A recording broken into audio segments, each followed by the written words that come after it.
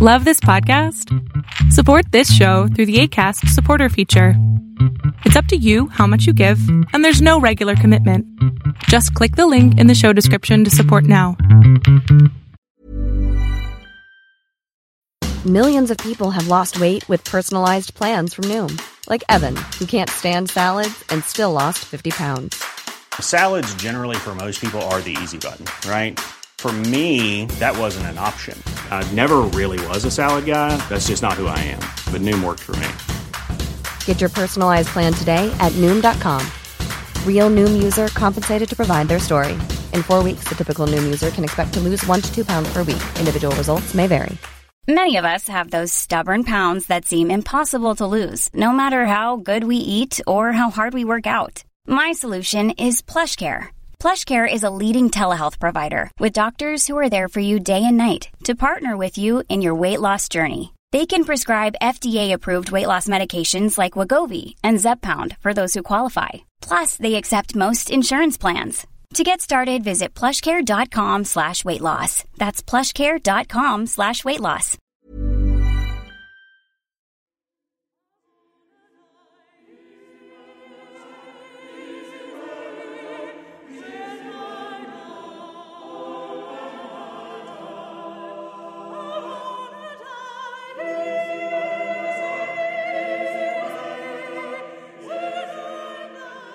Welcome to Tales to Terrify, part of the District of Wonders network. Featuring Starship Sofa and far-fetched fables, everyone has a story in the District of Wonders. Come and find yours.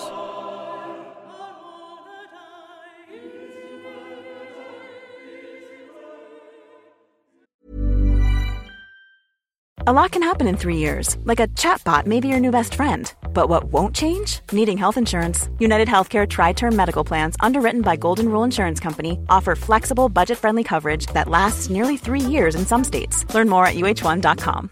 This is Paige, the co-host of Giggly Squad, and I want to tell you about a company that I've been loving, Olive & June. Olive & June gives you everything that you need for a salon-quality manicure in one box. And if you break it down, it really comes out to $2 a manicure, which is absolutely insane. It's also so easy to get salon-worthy nails at home with Olive & June. The difference between how your nails used to look when you did them yourself and now with the Mani system is a complete game changer. The best thing about Olive & June, too, is it's a quick dry. Dries in about 1 minute, lasts for 5 days, and full coverage in up to 1 to 2 coats. Visit oliveandjune.com/perfectmani20 for 20% off your first system. That's oliveandjune.com/perfectmani20 for 20% off your first system. Quality sleep is essential. That's why the Sleep Number Smart Bed is designed for your ever-evolving sleep needs. Need a bed that's firmer or softer on either side? Helps you sleep at a comfortable temperature? Sleep Number Smart Beds let you individualize your comfort, so you sleep better together. J.D. Power ranks Sleep Number number 1 in customer satisfaction with mattresses purchased in-store. And now, save 50% on the Sleep Number Limited Edition Smart Bed for a limited time. For J.D. Power 2023 award information, visit jdpower.com/awards. Only at a Sleep Number store or sleepnumber.com. Good evening, children of the night. This week I don't have any movies to give you my thoughts on, but with a little bit of downtime after missing a bit of work for the reported diseases that I seem to be attracting, I did get most of the way through the TNT show The Alienist, a period piece about a serial killer of children. It's based on the book of the same name written by Caleb Carr. The principal characters are well-defined, but mysterious enough to leave a person wanting more of their backstory or more of their motivations. Daniel Bruhl, who plays the titular character, does a terrific job. Dakota Fanning appears in the show and does a stellar job. I'm not sure if I've seen her in anything since the wonderful Denzel Washington movie Man on Fire, but whatever she's been doing in the meantime appears to be becoming a great adult actor. Check this one out, Children of the Night. The Alienist is now on many streaming services.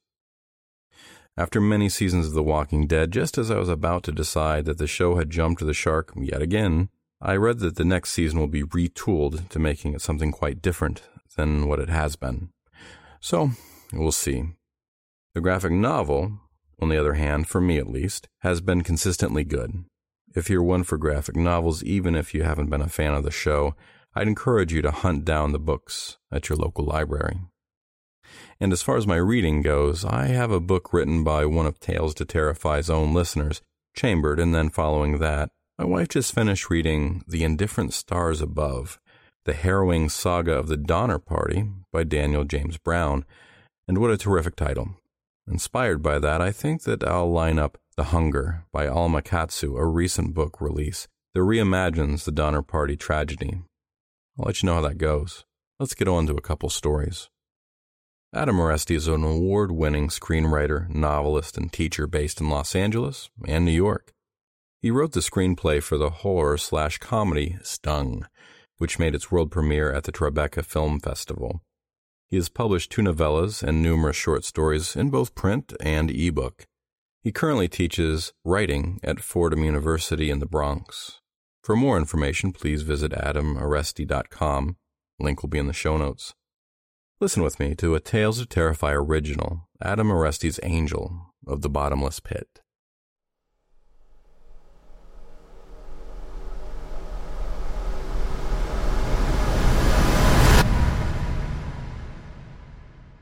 In 1924, in Paris, France, 3 great artists carefully staged a new opera entitled Danse de Nuit, or Night Dance.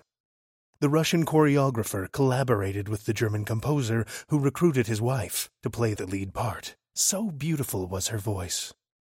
The opera was performed flawlessly. However, upon the finale, during the rapturous applause, an interdimensional portal to hell was opened inside the Grand Palais Garnier. It would not be the last time such an event occurred. The composer always waited for the sweet sound of applause before taking his place for curtain call. From behind the curtain, the audience's clapping and cheers suddenly drew inward. The entire theater draped in a hushed silence. He stormed through the curtain, sensing something was wrong. The composer's eyes betrayed him. The entire audience was on fire, their heads great jack-o'-lanterns of white-hot pain and suffering. The center of the auditorium had collapsed into a glowing red sinkhole, taking half the seats with it. A blood-red harpy crawled out of the chasm, flew into the air, and landed on the composer's head. As the creature plucked his eyes from their sockets and began to eat them, dozens more of the winged creatures emerged and descended on the line of performers. The entire cast was dismembered and maimed.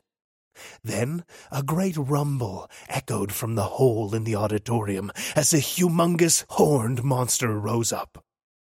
"I am Abaddon, Angel of the Bottomless Pit. Who dare summon me?" he asked.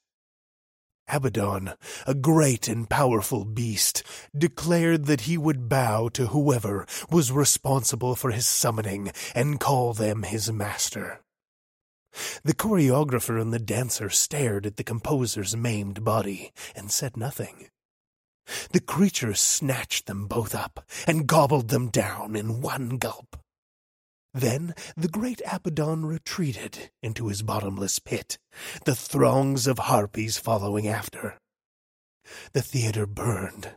There were no survivors, and the Parisians mourned the loss of so many. Scholars of the arts lamented the supposed genius of the opera and longed for it to be performed again. Extensive notes on the staging of Danse de Nuit were kept, and they were able to recreate the opera perfectly. So, on the anniversary of the Paris tragedy, the opera was revived, this time on the great stage in Vienna. Tickets to the show were nearly impossible to get, with throngs of people showing up simply to wait outside. From the street, they could hear the final drumbeat crescendo signaling the end of the opera. Applause then an absence of noise as the ornate stone facade of the theater crumbled and Abaddon lurched forth, his great black horns steaming in the night air. "I am Abaddon, angel of the bottomless pit." And again he asked, "Who dare summon me?" The mayor of Vienna stepped forth and claimed himself Abaddon's master. But the creature smashed him into jelly with his palm and screamed, "Liar!" He scooped scores more into his gaping, fanged mouth, gulping them down like ripe fruit. With nobody left to claim responsibility for his summoning, Abaddon retreated again into the pit, leaving Vienna to burn. The story spread far and wide, even making headlines in the United States. "Opera of death?" asked the New York Times. Inevitably, the people only craved more. In 1943, Hitler staged a performance in Berlin. It was widely believed to be an assassination attempt, and the death toll numbered in the thousands. Many survivors claimed that Abaddon, the star of the show, barely made an appearance. While his harpy army reaped all the spoils, survivors insisted that the great horned beast looked rather bored and retreated into the great pit soon after being summoned. On New Year's Day, 1950, in Chicago, the opera was staged beneath a great glass dome, which had been blessed by clergy from 7 different religions. The orchestra performed with precision, their heads exploding in unison upon playing the final notes. The performers were decimated when Abaddon unleashed a stream of molten fire from the center of his chest, vaporizing many in an instant. Upon discovering the glass barrier, the demon became enraged, banging his fists against it.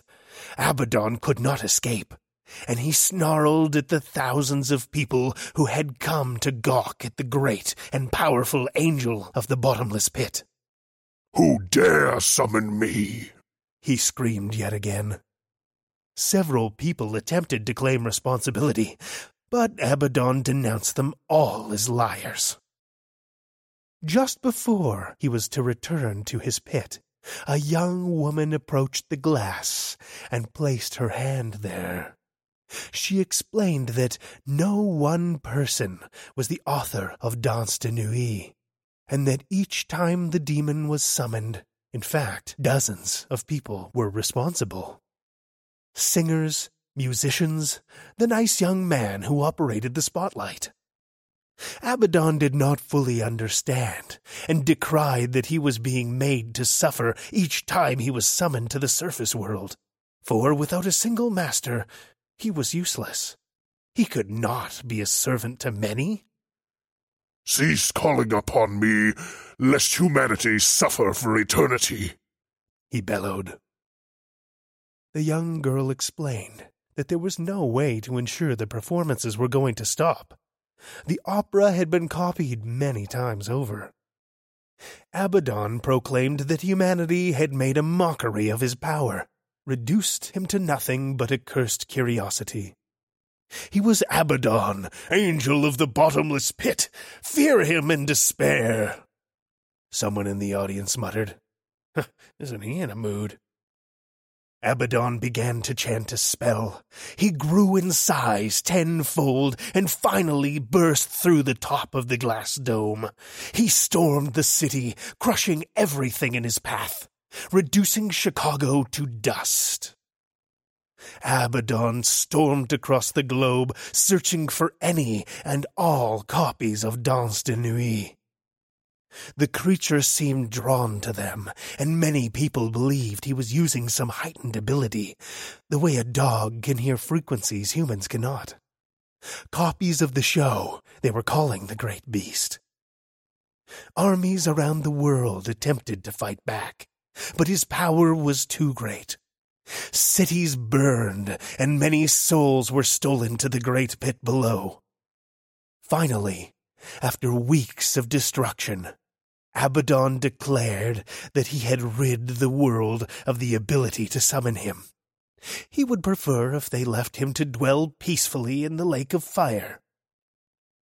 Before he crawled back from whence he came, he surveyed the destruction he had caused. Abaddon rejoiced for the first time in ages, and the pit closed up with the great churning of the earth. Humanity cursed those they once lauded, they who first opened the door and invited the beast. Rebuilding the world would take many years. Such a lesson was the coming of Abaddon that generations began to pass down the story as a cautionary tale. Then it became a tale of almost unbelievable proportions, and, as children were born who knew nothing, curiosity set in. Abaddon had indeed destroyed every copy of the opera he could find, but surely there might be a way to piece it back together again, to remake it, to do justice to the original, and yet find new meaning in such an old and well-worn story. There have been whispers of an underground performance of Danse de Nuit, of a secret location, of tickets selling out in minutes. And people are willing to sell their soul for a seat.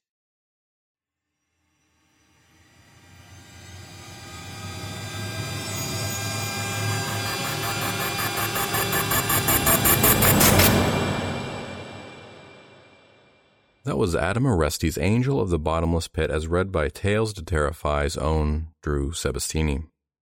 Writer and designer, editor and inventor, brewer and narrator, Drew's been called a lot of things in his career, some nicer than others.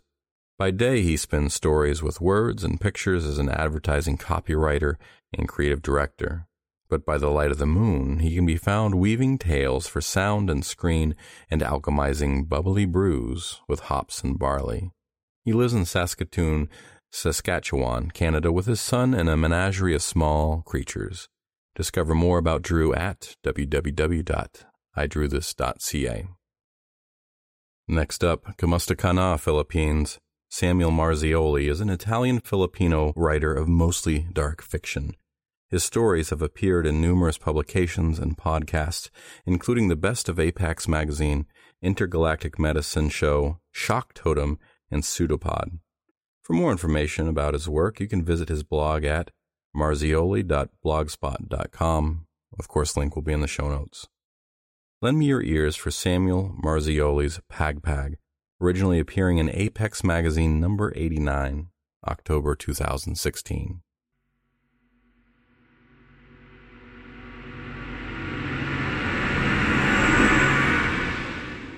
The night watch was scheduled for 10 that evening, but Jay started his patrol at sundown. With a newly sharpened gulok resting on his shoulder, he ambled down the scabrous road that wound through the settlement, ducking clotheslines and threading the narrow strips and alleyways between each cluster of shanties. Heavy winds made corrugated rooftops rattle. Frail plywood walls banged and trembled, and every once in a while the sound of someone crying bled into the night, adding a somber note to the symphony of violence. It reminded Jay of his wife Malaya's funeral from 2 weeks past, shortly after the Aswang first appeared. All those solemn people huddled around her closed coffin, chanting prayers lost to the howl of buffeting winds. The thought of it put a knot in his stomach, and he stared into the sky. Mahal na Panginoon, he said to the moon, to the stars, to the dust clouds swirling overhead. Give me justice. He let hours pass before resting along the eastern border, where a wall of buried garbage marked the start of the local landfill. With his back pressed against the wall, he scanned the distance, focusing on the deep shadows that gathered around his neighbors' homes. No sooner had he started than he spotted a figure walking down a parallel stretch of road. He squeezed the gulok for reassurance and sprinted to catch up. "Curfew is at 10, you know," said Jay, falling in step beside the stranger. "Where are you going?" "Home," said a man's deep and graveled voice. Jay searched every inch of him, looking for a sign of abnormality. The man wore a hood pulled down over his eyes, his hands thrust into the pockets of his dusty jeans. Added to the scars around his tightly drawn lips, he looked suspicious enough, but Jay had to be sure. "Remove your hood so I can see your face." "Mind your own business." "It is my business," said Jay, grabbing his arm. The man jerked free and spat a black glob that landed on Jay's shoe. In one swift motion, he pulled his hood back. "Futonginamo, is this what you wanted to see?" The Aswang's jaundiced skin cradled the contours of its skull, pulling its features into a scowl. Dark rings surrounded its eyes. Its pupils narrowed, and the tip of its second tongue, a slender pink proboscis, slid from its mouth and brushed against its chin. Jay jolted back. He raised the gulok to defend himself, expecting the thing to lunge or slash at him with nails thick and hard as ivory, like others had done before. Instead, it turned away. "I have no time to waste on you," it said. Before it could take a step, Jay kicked its knee pit, knocking it to the ground. Rage surged inside him as images of Malaya's last moments barreled through his mind, the abject terror in her eyes, the way her mouth almost formed his name before pain twisted it into a scream, and her father, looming over her, slurping from the proboscis lodged into her belly. He swung his gulok, catching the Aswang between the sloping segments of its neck. With each subsequent hack, he shouted, "You want your family? Here's your family!" And for a long time the sound of metal-cleaving flesh and bone pierced the night. Once it lay dismembered, he dragged the pieces to the pit beyond the southern edge of town. Roiling darkness filled it up. The stench of rot hovered like a noxious cloud above it. "Please," said the Aswang's head, its voice now feeble, shrunken to a sigh. "My family needs me." Jay pinched his nose shut. Without a word, he kicked the parts in where they fell, among the low and garbled cries of all the other Aswang that had come before. He returned home before daybreak and found his mother seated by the table. Candlelight washed over her, throwing shadows across the grooves and wrinkles of her sleeping face. He didn't bother to wake her. He simply dropped to the floor and wept into the cotton of her skirt. "What's wrong?" she said when she woke, pushing at his shoulders to get a better look at him. "Are you hurt?" "I met an Aswang," he said, his body racked by heaving sobs. "You were protecting us. No one can blame you for what you had to do." "That's not it." "Then what? What could possibly be so bad?" He lifted his head, meeting his mother's eyes for the first time. "It's just, why them? Why does their love bring them back to their families, but she doesn't return to me?" "Ah, Jay, you're not thinking straight. What would you do if Malaya did return? Hug her? Kiss her? Bring her into this house and pretend she won't do to you what her father did to her? We never even had a chance to say goodbye." "Perhaps God is saving you from foolishness," she said, wiping the tears from his cheeks. "You can't handle that burden yet. 2 weeks is too soon." They woke at sunrise and finished the untouched pog-pog from last night's meal. The meat had soured in the night, and the rice had hardened into clumps, but they ate their share without complaint. It was better than the alternative, when their empty bellies felt hard as stone, and the need for food squirmed and clawed like a ravenous beast inside them. Thankfully, those days were few and far between, now that Jay had replaced his mother as the family's sole provider. After breakfast, Jay stood and stretched his limbs. "I should go." "Mag-ingat ka," his mother said, her expression almost plaintive. "You do what you have to do to come home safely." "Don't worry, I'll be back before you know it." On his way downtown, he passed a roadblock where soldiers in ACUs pointed guns and asked him questions. "Where did you come from?" and "Where are you going?" and "Where does your family live?" They shined light into his eyes and checked his fingernails. At the tail end, a man in latex gloves pried his mouth open and, seeing nothing unusual, sent him on his way. He arrived in Manila's commercial district by late morning. Not long ago, cars would have choked the roads between each stop sign, and sidewalks would have overflowed with pedestrians. But the fear of Aswang had left their mark on the people of the Philippines. While richer families had fled the country, the majority, Jay's neighbors and those like them, were too poor to travel and hid within their homes, waiting out the crisis behind barricaded doors. Now he could count those spread across a city block on his hands. In the rear of his favorite shopping center, the buildings and a high brick wall sandwiched a paved alley. A row of bins lined the walls, a few with lids flipped open, and their stink spilling out. Before long, he was elbow-deep in garbage. "Get out of my trash, you mongrel!" He heard a bark of laughter and turned to find Peter, another frequent scavenger among these parts, strolling toward him. Peter scratched the beard beneath his wide grin. What few teeth he had peered above his lips like black icebergs floating in a pink sea. "Kumusta ka, Jay," he said. "Kumusta fokayo. You almost gave me a heart attack." "I'm keeping you on your toes, that's all. How's business?" "There still aren't enough people dining out." "Tighten that belt, my friend. With Layog overrun and Quezon like a ghost town, I fear the worst is yet to come. I hope you're wrong, but if this keeps up, we'll starve." "Look on the bright side. At least there are less of us dogs fighting over table scraps," Peter said, rubbing his hands together like a kid surveying his birthday spoils. They worked in silence for a while, but memories of Malaya bandied for Jay's attention, and he was unable to concentrate on anything else. He remembered the first time he took Malaya on a pog-pog hunt. A life of scavenging metals and plastics with her father at the adjacent landfill had left her unprepared.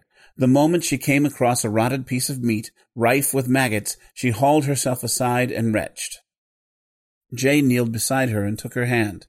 "Have you ever wondered why we called it pog-pog?" he asked. She shrugged, wiping the remnant sick from her lips. "My mom told me it's because we scoop it up and shake the dust off. It's not what we wanted, but it's all we have. We come from dust, we live in dust, and when we die, we go to dust." The memory faded. Jay balled his hands into fists. A ferocious ache coiled like a snake around his heart, and standing straight, tilting his face up into the sky, was all he could do to catch his breath. "Peter, are you still living in that cemetery up north?" "Of course. It's only the most luxurious space on God's green earth. Why?" "I've been tracking news of the Aswang for weeks now, trying to get a better sense about them. Maybe you noticed something while living there that I missed." "Perhaps," he said, scratching his beard again. "How about this? They're not dead, at least not in the way you might expect. A week ago, before I made camp, I struck up a conversation with a man who had lived in Manila North Cemetery all his life.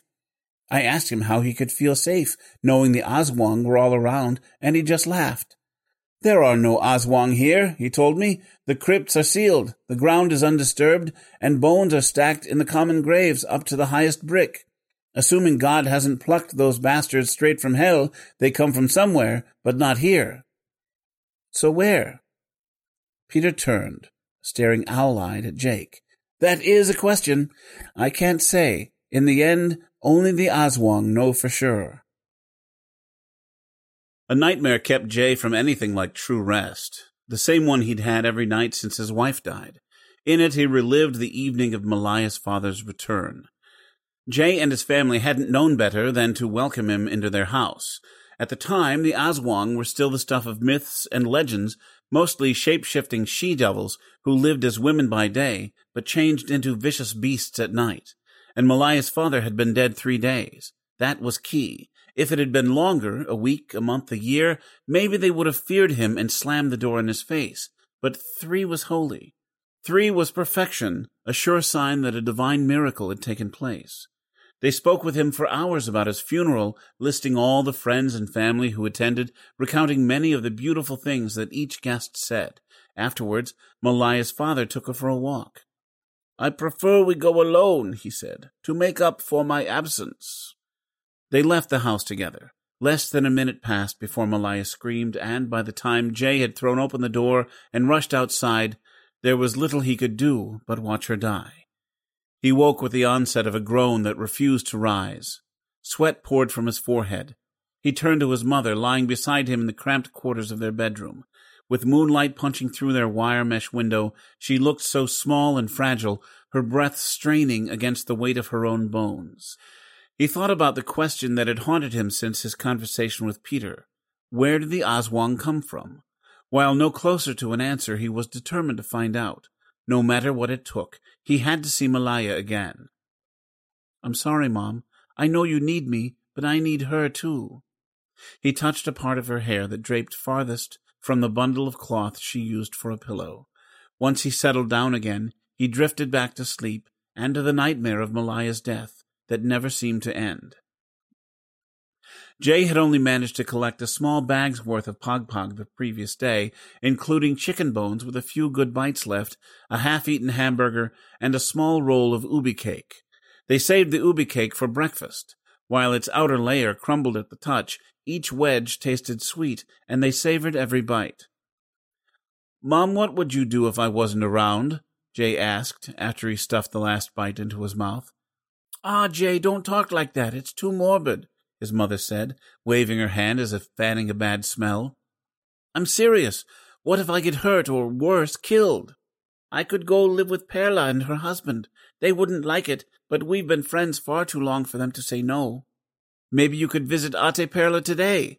I'm going to be late tonight, and I'd like to know you're safe." "No, I'll wait for you here like always. Please." "Am I so old that I can't make my own decisions? You come back, and maybe tomorrow we can visit Perla together." He heaved a sigh and enfolded his mother from behind her chair. She went stiff in his arms, but she didn't pull away. They had never been a hugging kind of family, not when he was a boy or even between his parents before his father abandoned them for good. Her subtle squirming in his arms felt awkward, but he didn't regret it. He needed something stronger than words for what could very well be his last goodbye. Though it wasn't his turn for watch duty, he took his gulak with him. By the door, he faltered beside the Polaroid of Malaya propped up on a shelf. The photo had been taken 3 years ago by a friendly tourist and given to her as a gift. In it, she was 18, her face lit by a full and hopeful smile, and framed by long black hair, the sheen of ink. After kissing his fingers, he pressed it against the photo. "Minama halkita." "Be careful out there, Jay." "I will," he said, and stepped into the morning's warm embrace. He had already decided there would be no pog-pog hunt today. They still had an emergency supply of rice, and, besides, he needed to prepare himself for the day that lay ahead. He went first to the river to bathe. The riverside was an isolated spot, hidden from a housing development behind a row of trees knitted together by their branches. In the distance, the buildings of downtown Manila seemed to dangle from the sky like a faded backdrop. After stripping off, he dove into the rust-colored waters and settled in. Before each dip beneath the surface, he stared into the sky, calling out, "Fanginuan ko!" and tried to let the river wash away his fears and doubts. It didn't work. He left with a greater sense of urgency, but nothing more, nothing less. In the commercial district, he bought a cloth bag with a wide interior and handles sewn along the sides. Then he strolled along the near-abandoned streets of Manila, biding his time until the sun went down. He needed the cover of darkness for what he had planned next. When Jay returned to town, 2 members of the night watch had already started their patrol. Though they meandered along the road, boisterous conversations and their penchant for singing marked their place around him.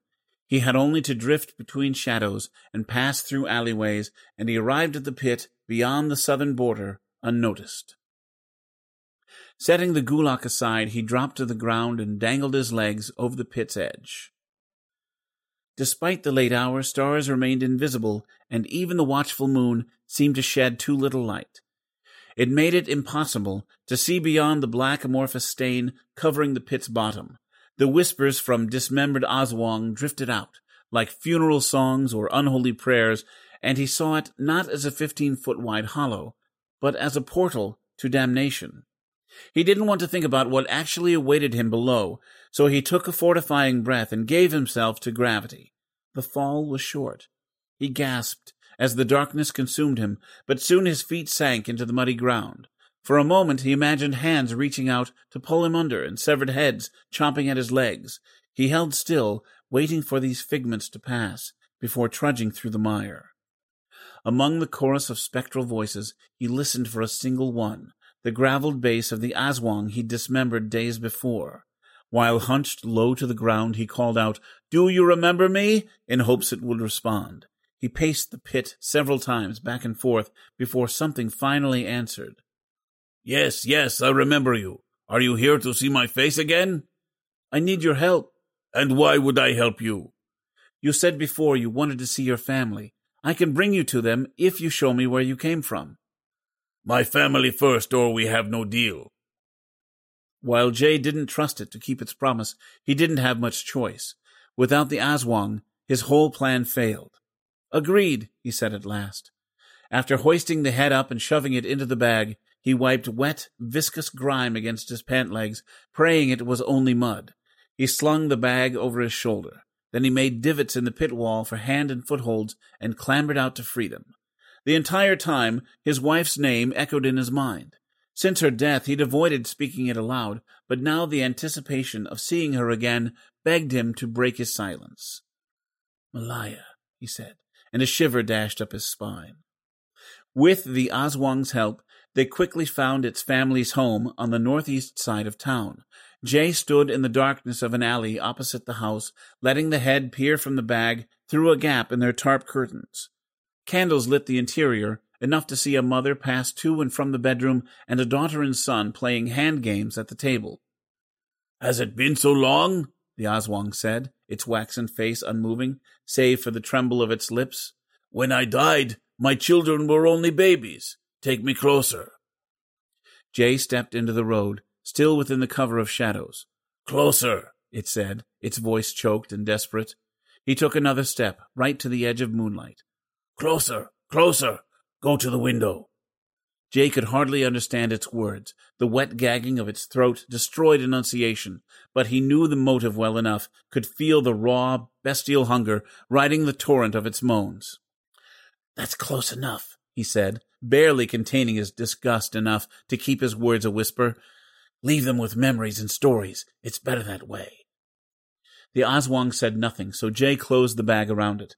Once he determined the watch's position by the sound of their voices, he fled in the opposite direction. The Aswang set Jay on an eastern route through city roads and sidewalks. The light of roadblocks shone bright as beacons in the night, and he circled far around them, passing through residential neighborhoods or empty fields to escape their notice. Once in a while, cars would pass, but no one stopped him, not even volunteers of the watch. For hours they moved through many cities and crossed 2 rivers until the Aswang made them rest along the border of Antipolo. "Are we close?" said Jay, gazing into the bag. "No, but you must put me down here," it said. "That wasn't our deal. I can be of no more use to you. The farther I am away from my family, the more compelled I am to see them. It won't be long before I do nothing but beg and cry for you to take me back." "But the doorways between our 2 worlds are spread across the islands, each one opening and closing according to their time.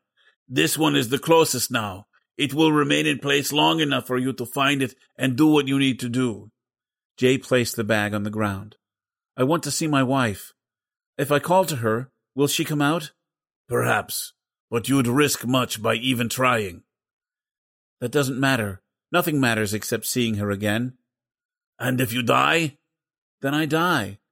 The Aswang laughed, a hoarse rumbling in the back of its throat. "Now I see.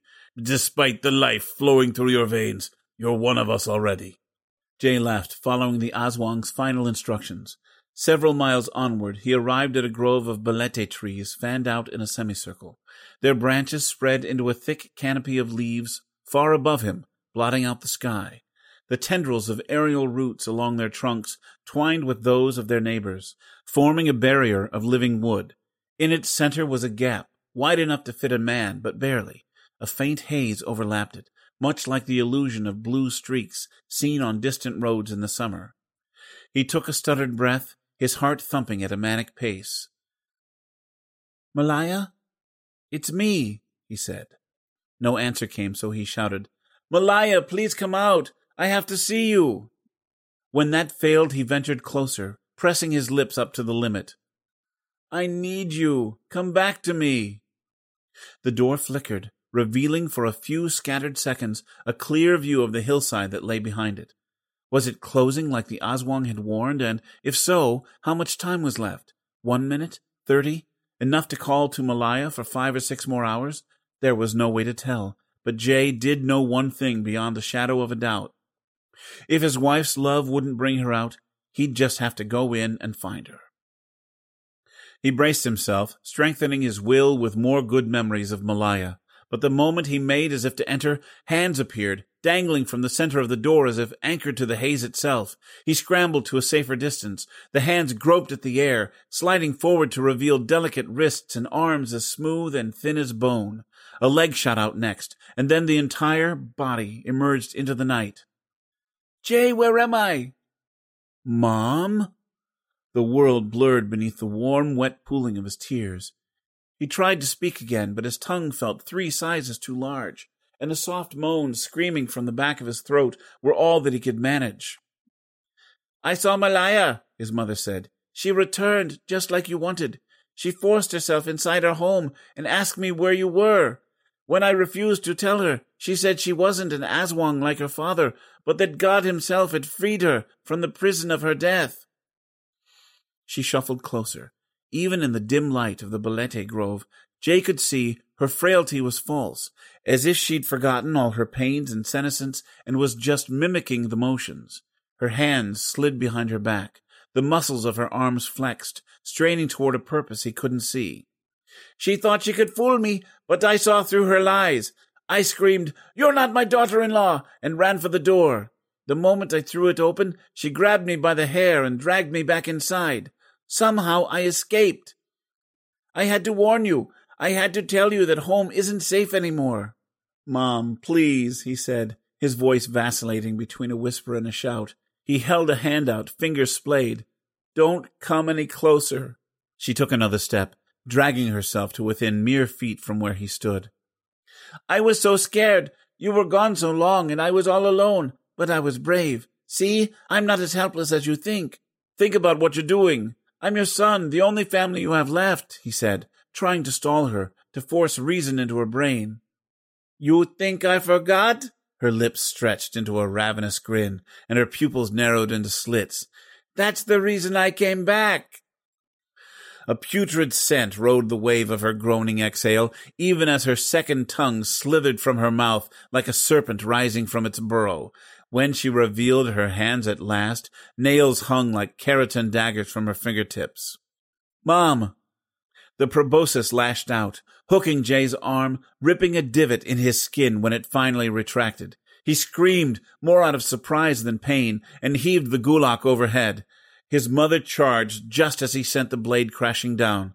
While her claws shredded his shirt, barely missing the soft flesh of his stomach, his gulak found its mark and sunk deep into her skull. He couldn't bear to see her, thrashing on the ground, howling like a wounded dog when he brought the blade down again. But by the 6th and 7th time he couldn't look away. He had to be sure to strip whatever life had filled his mother's counterfeit body so that her soul could truly rest. Seconds and eternity fused into an indistinguishable whole, so much so that when Jay emerged from the doldrums of his mind, he wasn't sure how much time had passed. He remembered little of the journey home, except that memories of Malaya no longer comforted him any more, having been raised by figments of how she'd killed his mother. Only hours ago he would have done anything to say one last goodbye. Now he didn't know if he could even bear the sight of her. He arrived at the outskirts of the shantytown by daybreak. Quiet filled the empty streets and alleyways, a tainted calm that reminded him of graveyards or an ancient battlefield where the bodies of the dead had been left to rot.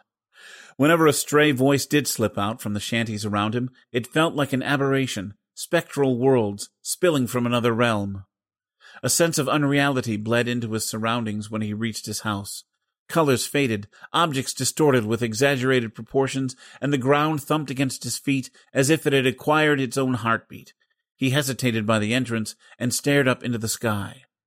"Mahal na fungi nuan, give me the strength to do this," he said, and muscled through the door. The stench of rot assaulted him. In the far corner, Malaya cradled the real body of his mother.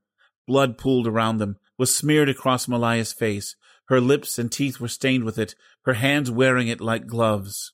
Vomit burned his throat, flooding his mouth.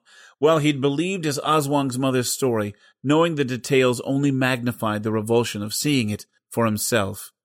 "Why would you do this?" he said, hunched over, spitting sour bile to the floor. "I'm sorry," Malaya shouted. "I'm sorry." She pushed his mother's body aside, wedging herself farther into the corner, shielding her face with her arms. "I'm your husband," he said, pounding his chest with a fist. "I'm the one you love the most. You should have only wanted me." He advanced on her, not caring for the consequences. Even if she tried to rip his still-beating heart from his chest, he wouldn't struggle, or even cry out. It would be a mercy, an end to all the pain and confusion glutting up his insides. He stooped and grabbed her arms, forcing them to part, fully expecting her proboscis to thrust into his belly. To his surprise, he found only black tears sliding down her cheeks. "I don't understand. Why don't you kill me? It's what you want, isn't it? My blood filling you up to bursting." "I'm too full. The hunger's gone, at least for now." He scoffed, shoved her hard against the wall, and backed away. "This isn't how it was supposed to be." "I never meant to hurt anyone," Malaya said, "much less you and Mom. For days I traveled home, thinking about this very moment. With every step I swore I'd be a good wife and daughter-in-law, not a monster like all the rest.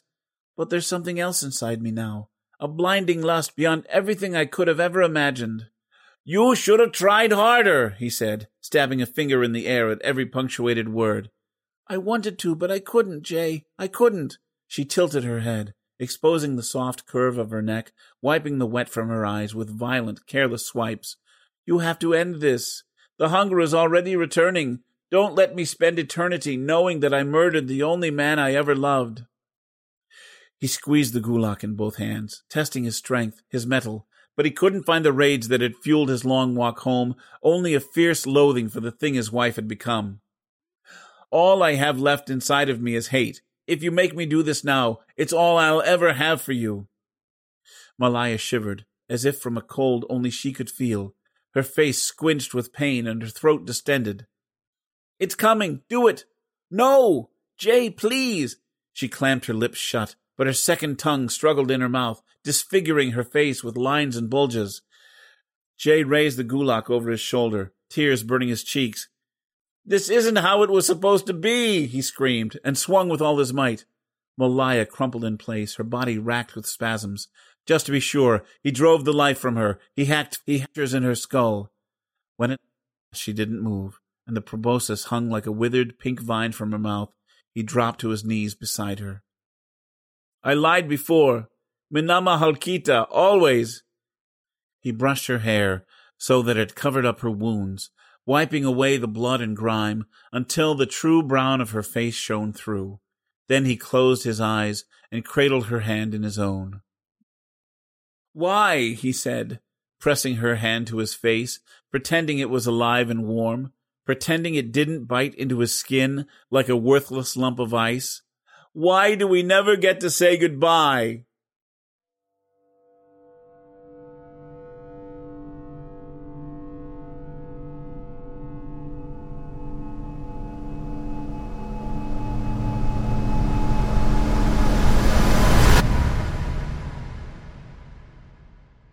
That was Samuel Marzioli's Pag Pag, as read by Pete Lutz.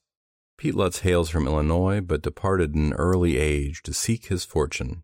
20 years later, he retired from the U.S. Navy, having been completely misinformed as to where all the fortunes were. Since that time, he has done a number of interesting things, many of which should never be mentioned in a public forum.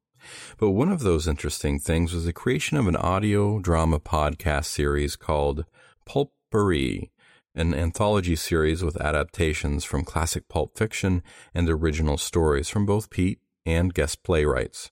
The podcast can be found on both iTunes and Stitcher. Pete lives in South Texas with his wife and son. He's a civil servant in his day job with a part-time radio gig, but his nights and early mornings are spent in great bursts of audio creativity.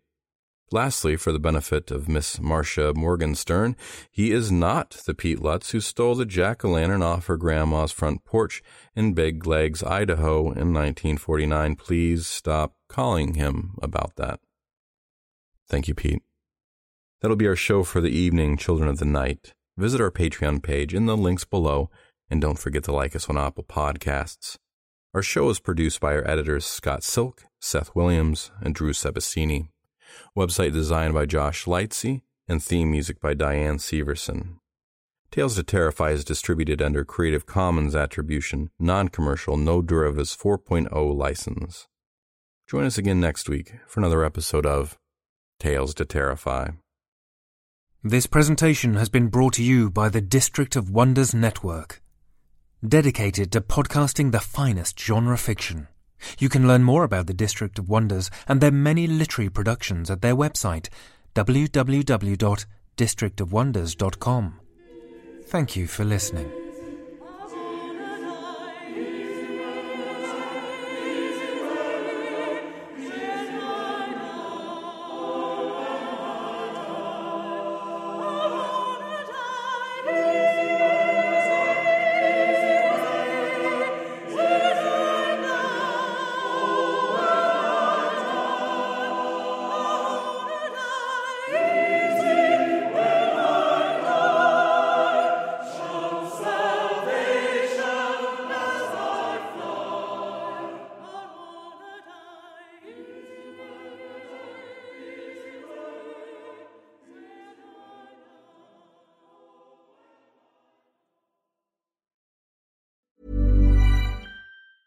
Want to get a chiseled look in the jawline? Sculpt and shape your jawline with added volume from Juvederm Volux XC. Juvederm Volux XC is an injectable gel specifically designed to be robust enough to improve moderate to severe loss of jawline definition. And it is the first and only hyaluronic acid filler approved for the jawline. Add volume to your jawline for a chiseled look with Juvederm Volux XC. For important safety information and to find a licensed specialist, visit Juvederm.com. That's Juvederm.com. Not for people with severe allergic reactions, allergies to lidocaine, or the proteins used in Juvederm. Common side effects include injection site redness, swelling, pain, tenderness, firmness, lumps, bumps, bruising, discoloration, or itching. There's a risk of unintentional injection into a blood vessel, which can cause vision abnormalities, blindness, stroke, temporary scabs, or scarring. Talk to a licensed specialist to find out if it's right for you. Visit Juvederm.com. That's Juvederm.com. When you need mealtime inspiration, it's worth shopping Kroger, where you'll find over 30,000 mouth-watering choices that excite your inner foodie. And no matter what tasty choice you make, you'll enjoy our everyday low prices, plus extra ways to save, like digital coupons worth over $600 each week. You can also save up to $1 off per gallon at the pump with fuel points. More savings and more inspiring flavors make shopping Kroger worth it every time. Kroger, fresh for everyone. Fuel restrictions apply.